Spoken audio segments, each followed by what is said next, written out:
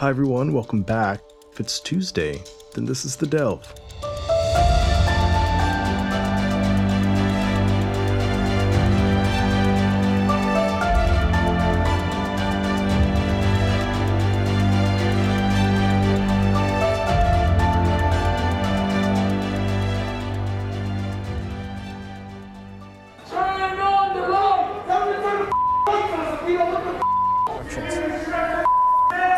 Yeah, man, but they won't let me out, man. I ain't sure you know what you're talking about, man. Hopefully one day I'll be there close to her. That was audio from inside one of the world's largest and most notoriously violent and corrupt jail complexes, Rikers Island.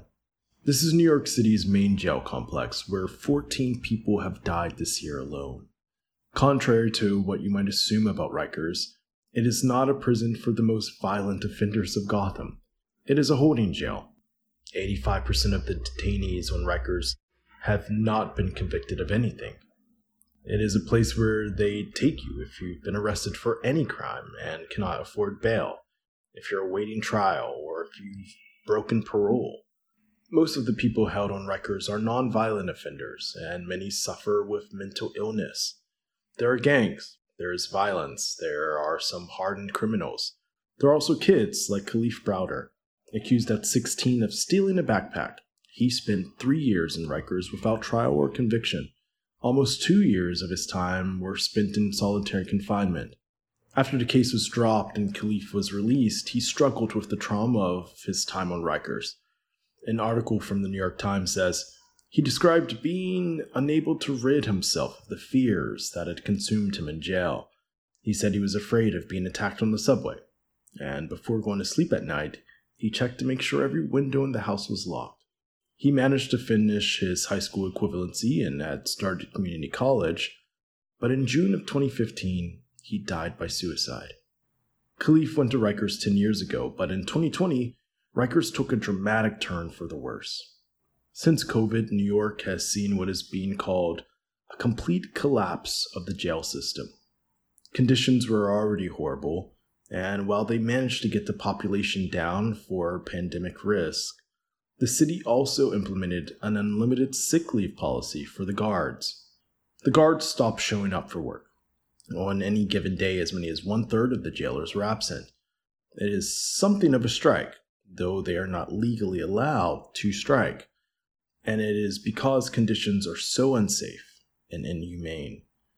The people who work on Rikers, much like the staff of many urban jails, are overwhelmingly poor and black. They come from the same communities as the detainees. They complain that the surveillance cameras, recent lawsuits, and press attention brought against the jail for officer violence has tied their hands, and they don't have the tools to manage the facility. I want to be clear. Rikers is a dangerous place, and abuse by officers is a huge problem. And while instances of excessive violence by guards is all too common and needs to be stopped, this is a violent place because the system of mass incarceration is violent, because it was designed to punish by violence. The people jailed on Rikers deserve a safe, clean, humane facility with a fair, expedient trial, mental health services, and access to their medications. Guards deserve a safe, humane, and clean place to work. It is the responsibility of the city and state and federal government to improve conditions for both the incarcerated and jailers. Rikers is one of the largest jail facilities in the country, and there is currently a population of 4,800 detainees, down from around 10,000 before the pandemic. This is down from 20,000 back in the 1980s. In 2016, the Close Rikers campaign was launched to put an end to the violence and abuse at Rikers. The advocates pushed to close the facility for good. In 2019, the New York City Council voted to close the complex, and New York City Mayor Bill de Blasio set up a plan to replace it with 4 smaller jails by 2026. While COVID obviously distracted the de Blasio administration from many of its campaign promises, it did allow the administration to reduce the prison population under the banner of public health. But he has been accused of neglecting the facility in the interim between now and when he proposes it closes in 2026. Nothing has been invested in fixing or closing the facility. It's yet to be seen what will happen under newly elected Mayor Eric Adams, a former police officer. But for now, the people in Rikers, detained and employed, are suffering. I speak with Brandon Holmes, co-director at Freedom Agenda. We discuss the conditions at Rikers Island and why it needs to close. Hey, Brandon, thank you so much for joining us here at the Dell. Before we get started and jump into all things Rikers, can you just tell me a little bit about yourself? Yeah, thanks for having me, Chillin. My name is Brandon Holmes.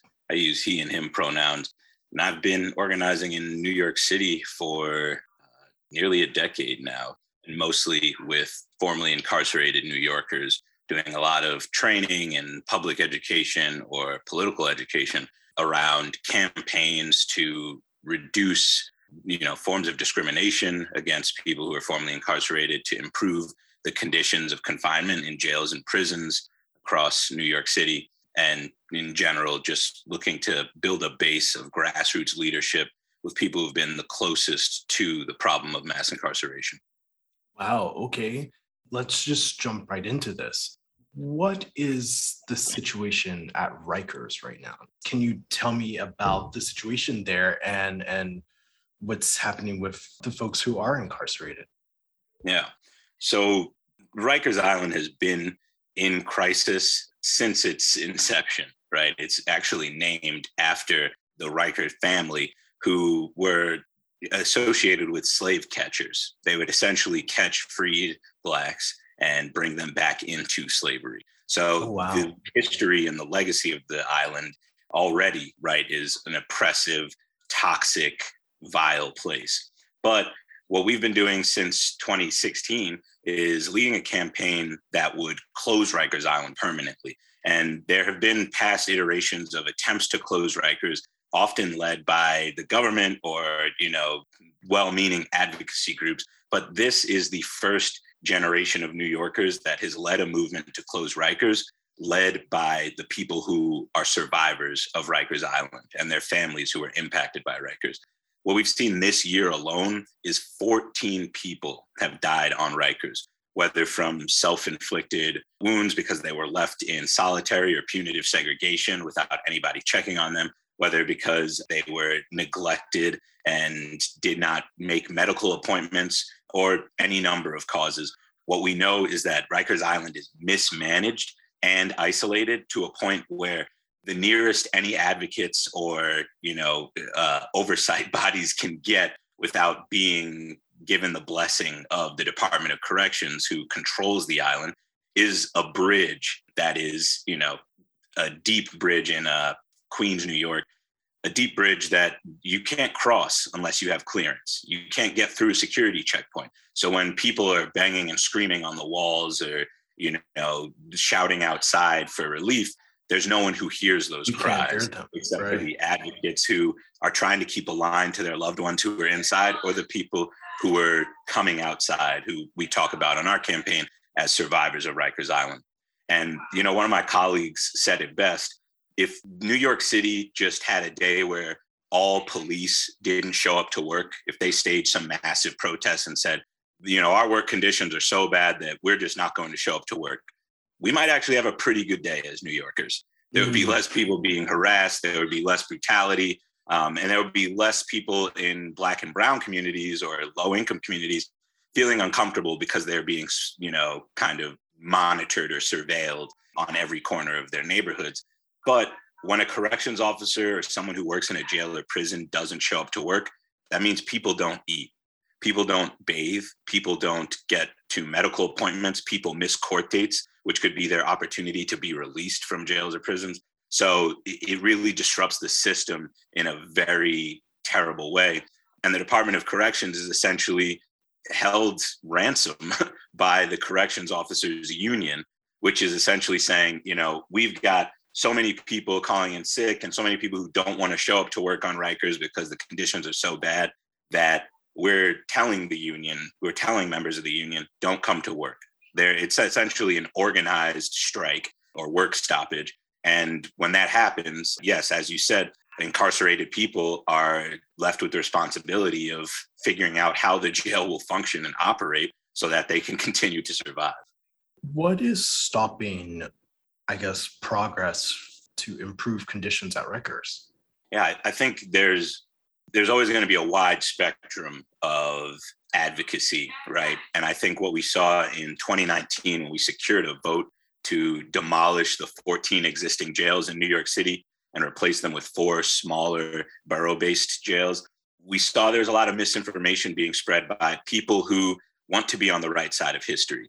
There's a lot of, I would call them neo-abolitionists. Myself, I identify as an abolitionist, but I grapple with the reality that, many of my cousins, aunts, uncles, whether it be from, gang interactions or drug sales and, drug use, regardless of what the case may be, I recognize that abolition in New York City may not be achieved in the next 10 years. It may not be achieved during my lifetime. And there are people who are much wiser than me, much stronger organizers than me who have been working on this for generations to achieve this type of abolition. So when we saw a vote that would demolish 14 jails and reconstruct 3 jails and 1 new facility, there was a lot of sentiment that this was just a plan to build new jails. There was no acknowledgement that we actually we're permanently reducing citywide jail capacity in New York City by 75% by following this plan and implementing this plan. When our current mayor, Mayor de Blasio, took office, the Rikers population was around 12,000 people. Last year, at the peak of the pandemic, because of the interventions that advocates demanded and we forced the city to take on during COVID, we saw that jail population drop below 3,900 for the first time since World War II. Yeah, it was crazy to say that we were able to achieve that type of decarceration. But this year, after bail rollbacks last year and the fear mongering from police unions and other law enforcement unions and district attorneys, we saw bail reform get rolled back. And now dozens of charges that were not bail eligible at the time where we got our jail population below 3,900 are now eligible for pretrial detention again. And judges are using their discretion in this, post-vaccine world to put people in harm's way on Rikers. And we have public defenders and advocacy groups who are making a strong case, right, with 14 deaths in less than 12 months on Rikers Island. Wow. We are making the case that Rikers is a death trap, and any judge or district attorney who requests that somebody be sent there, even pre-trial, is sentencing someone to death. But because of the way the system operates, right, we have to live in the world as it is and not as it should be. And the world as it is, judges are abusing that discretion and ignoring all calls to assess people's ability to pay bail. They're ignoring all of that, and they're still setting bail as ransom to keep people behind bars when bail constitutionally was meant to be used to ensure return to court. So what we're asking for is that judges and DAs stop requesting bail, and they do 2 major things. 1, really assess people's ability to pay any amount of bail that you would set in bail eligible cases. And 2, really determine the risk of flight, right? When we're talking about cases with people who are living in low income Black and brown neighborhoods, really let's ask ourselves this question, like, where would this person go? Where are the resources that this person would have? Are they like flying off to Europe or, exactly. Wherever? Yeah. And if this person couldn't scrounge up $5,000 to get themselves off of Rikers Island or get themselves they're out not of hopping on a private jet. Exactly. So it's really just unreasonable that judges and DAs continue to perpetuate this myth, especially during a pandemic and a crisis in our jails where the people who have oversight of the jails are not doing their job. And that's resulting in dozens of deaths. So it is a crazy situation, but at the same time, we've, got this thing to grapple with in our communities where there's a lot of Black and brown communities who may see a slight uptick in crime or, an increase in gun violence from the historic lows that we had several years ago. And they say, what I see in my community is that someone is shooting. And I don't know what else to do other than rely on the cops or rely on the jail system to solve that problem. But what we're saying is we need to completely disrupt this economy that's built on punitive responses to public health and public safety concerns. But at the same time, we need to recognize that we don't have the full solutions when someone is murdered in our communities. Yes, there is restorative justice, or, there's reparative programs that we can put someone into, but those all come with the acknowledgement that someone has caused harm. The person who has, been charged with this crime has to accept the accountability and responsibility to participate in those restorative programs. And the victims also need to say, yes, this is enough for us. This is justice for us.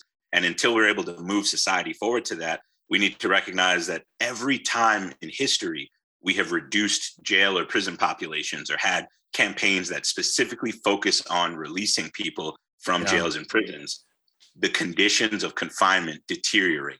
And we have people in the South, whether it's in the South, it doesn't even have to just be New York City. We've seen the examples of the jails the prisons that were constructed on plantations in the South, and, men being head to toe, sleeping in their own urine and feces. We're seeing that on Rikers right now, as the population is half of what it was when this mayor took office and this mayor made a commitment to close it.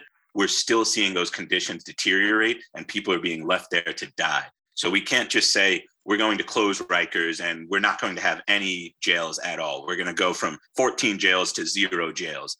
If there's a strategy to do that, we want to do that. But the challenge right now is moving forward, advancing and strengthening this plan to shrink our jail system and simultaneously improve the conditions and access to care and programming for people who remain incarcerated. I just want to jump in and ask, Rikers it's a city jail, a county jail? Rikers is a series of jails. A lot of people talk about Rikers as one jail, but there are actually 9 detention facilities physically on Rikers Island. And then there's the boat, or the Vernon C. Bain Correctional Center, which is in the South Bronx, but it's a boat. It's a barge that has a little over 800 beds, and it is all men at that facility. So when we talk about Rikers, we're talking about— That sounds crazy, by the way. I know. It's literally a slave ship in New York City. That sounds crazy. And so just for our listeners to understand, some of the folks who are at Rikers or can be sent to Rikers, are we talking like folks who, is it like petty theft? Are we talking about more like intense things like burglary? And what's the spectrum of offenses that can land you at Rikers? Yeah, I mean, it is a very wide spectrum of, charges or situations that can land folks at Rikers. Largely, Rikers is, so the total population, as I checked yesterday, was 5,448 people on Rikers, I believe. And about 4,400 of those folks are detained pre-trial. So that doesn't necessarily mean that they have low-level charges, but it means that they either have high amount of bail set on them so that they can't be released, or many of those people have also been remanded, which it means that a judge has determined there's no amount of bail that I would feel comfortable setting in this case. And given the evidence that has been presented so far, you are under remand, meaning you will not be released until this trial is concluded.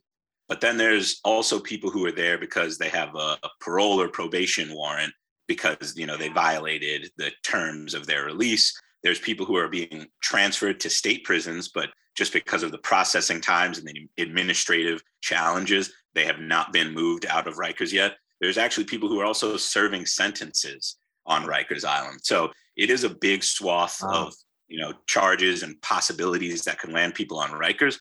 But I can say without a doubt that about 85% of folks on Rikers, there are existing alternatives to detention, such as hotel placement programs or supportive and transitional housing programs that would allow them the opportunity to be under the supervision of a community service provider rather than in a pretrial detention facility. So there's many opportunities to continue decarcerating Rikers. And we've done some projections with the Center for Court Innovation and the Littman Commission, which was tasked with coming up with the original recommendations on closing Rikers, that say we can get this city jail population between 2,700 and 3,000 people on any given day if we actually had the willpower from the mayor to do so. Well, one of the more interesting things is you guys just elected a new mayor. Oh, yeah. Yes, we did. So, what do you expect to happen under the new mayor? Is this, a reason for hope? Are we hopeful? What's happening? I think that there is this really pervasive narrative around, especially with incoming Mayor Eric Adams, this pervasive narrative around we have to stop the main drivers of incarceration on Rikers, but nobody really being willing to point the finger where it should be, at judges, at prosecutors who continue to send people to this death trap.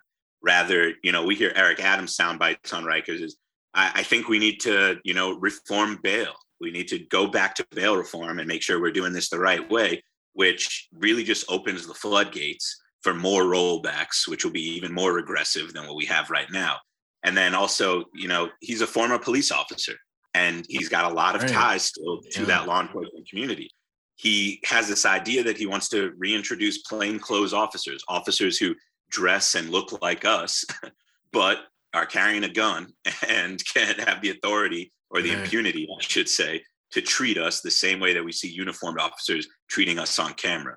And to me, that is like one of the most terrifying things, that we could have a mayor coming in saying he wants to bring back this kind of like covert operation with the NYPD where they blend in with us at the same time that he tells us he wants to return to neighborhood policing. And I think, it's this pervasive narrative that like law enforcement and making sure we are friends with our law enforcers, or we recognize that they are our neighbors, that is going to change, that the system is innately corrupt and broken and will always protect property and, agencies and institutions more than it will protect, everyday people. So his other thing is that he says one of the major drivers to the population on Rikers is the number of students coming out of our schools with undiagnosed ADD or dyslexia, other learning disabilities. And that could not be, could not be further from the truth. It's okay. Definitely invest in education and, mental health supports. But to think that, going after our children and trying to like prod and poke them and research them to figure out the drivers of incarceration, like we know what the problem is. The problem is the institutions that you create and uplift and continue to bolster when you increase the NYPD's budget during a pandemic where half of New York and half of the country, the world maybe, was laid off and was collecting unemployment. Sure. But you want to continue to dump billions of dollars into these law enforcement agencies. New York City, we have a budget of upwards of, I think it's about $99 billion that we approve each year. And about 15 billion of that goes to the 5 district attorneys, the NYPD, and the Department of Corrections. So we can literally say 15% of New York City taxpayer dollars is going towards these punitive, failed law enforcement approaches.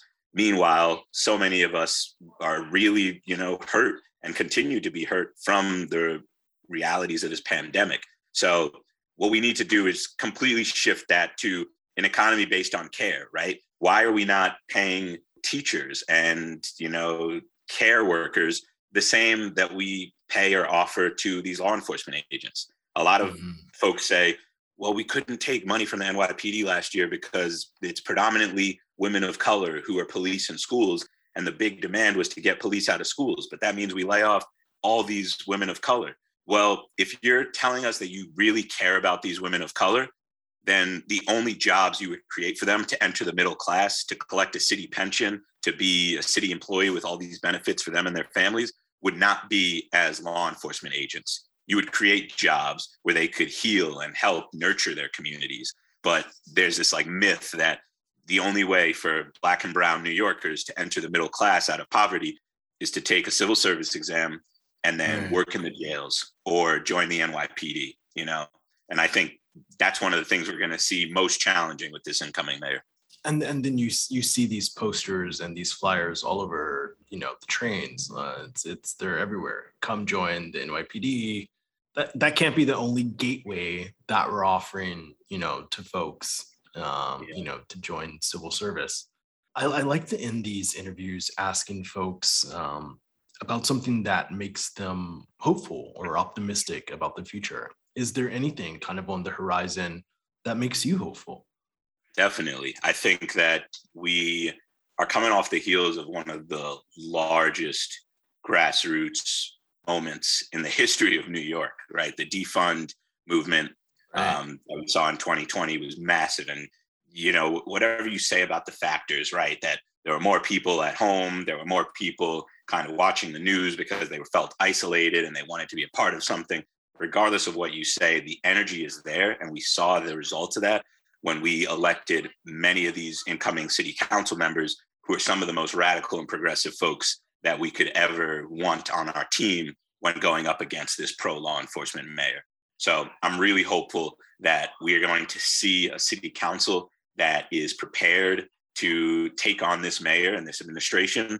And I'm also excited that, there hasn't been a lot of turnover, among the advocates that I know, among the formerly incarcerated leaders that I see running this movement. There has not been a lot of turnover with them to say, I say that to say there's a lot of movement knowledge and history that we've already learned and we were able to carry into this new council. So I think while we are on track to close Rikers by 2027, and we've already transferred some land on Rikers out of DOC custody, we're moving down the right path. It's just how fast can we continue this work? I think that's really the only thing that I'm thinking about. How fast can it happen? It's going to happen. The momentum is there. The political players are there, and the movement structure is there. So how fast can we make it happen? That's something to be hoped for. Brandon, once again, thank you so much for taking some time to talk with us here at the Delve. Yeah, thanks for having me. For sure. Thanks for tuning in. Next week will be our season finale. I'll see you then. This is the Delve.